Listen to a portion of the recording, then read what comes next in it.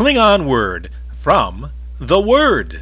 Majkamdu ok standing within Lij Dojmitme, Jerusalem. Jerusalem vet rak chenta as a veng vet rak compactai. Nuktak the tukpu chak dung ach yaz tukpu. According dak an ordinance vad Israel. Dak noblo dak the pong vo joka. Vad pa ok chair thrones vad yoj the thrones bo David's tuk. Our feet are standing within your gates, Jerusalem. Jerusalem that is built as a city that is compact together, where the tribes go up, even Yah's tribes, according to an ordinance for Israel to give thanks to the name of the Lord. For there are set thrones for judgment, the thrones of David's house. Here's a word that comes to mind as I considered these verses. Anagogical. No, that's not Klingon.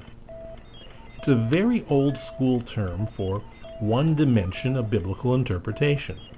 It's one of the senses of Scripture put forward centuries ago by biblical scholars who saw the biblical text as having four dimensions: literal, allegorical, moral, and anagogical. A mystical interpretation of a word, passage, or text, especially scriptural exegesis that detects allusions to heaven or the afterlife.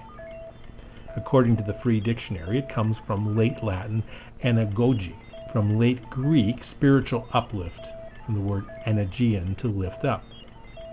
Mupepwi, a word which raises up, might be a way to say that in Klingon. I'd be remiss if I didn't note that those fourfold meanings were loudly rejected by many of the reformers, and not without reason. For many interpreters had spun complicated and far-fetched interpretations, stretching the scriptures out of all recognition. There was definitely a need to draw believers back to an anchorage in the literal, historical meaning of the texts. Yet, how are believers to hear this call to Jerusalem? First, we can regard the literal historical meaning. Jerusalem as a place on earth that stands in latitude 31 degrees 46 north and longitude 35 degrees 18 east of Greenwich.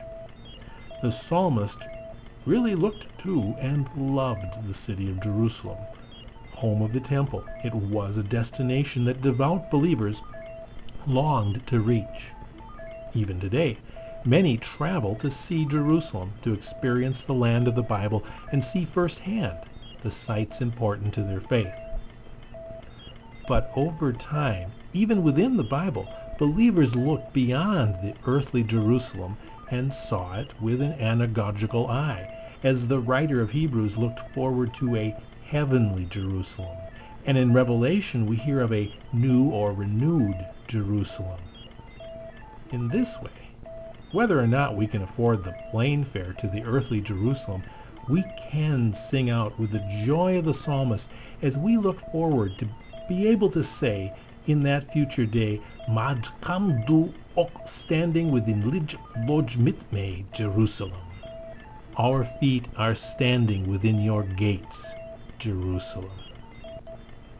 The Klingon who was caught up in this hope might speak of Jerusalem juHwIj Quch, Jerusalem, my happy home. And indeed, that is the name of an ancient Christian hymn.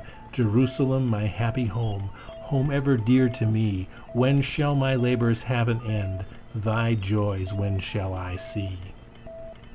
For the believer, it's not unusual to feel out of place. That is, our biblical faith has to acknowledge that this world is not all it should be. It isn't all the Almighty intended. We can find ourselves feeling nostalgic, homesick as we move through life. As it is said of Abraham, he was confidently looking forward to a city with eternal foundations, a city designed and built by God. This is our hope too. And trusting in God's help, we move forward to the day when at last we'll joyfully cry out, Majkamdu Ok, standing within Lij Lojmitme Jerusalem. Our feet are standing within your gates, Jerusalem. This has been Joel Anderson with a Klingon Word from the Word.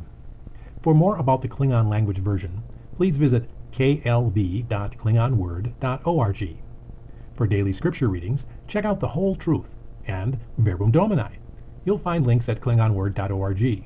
For more podcasts of interest, you'll also find links to sqpn.com and the Godcast Network. I encourage you to check them out. The KLV is a Klingon whole relexification, not a translation, of the World English Bible. The World English Bible is spiritual freeware. To learn more, visit ebible.org for free text and audio downloads of the World English Bible. Thanks for listening.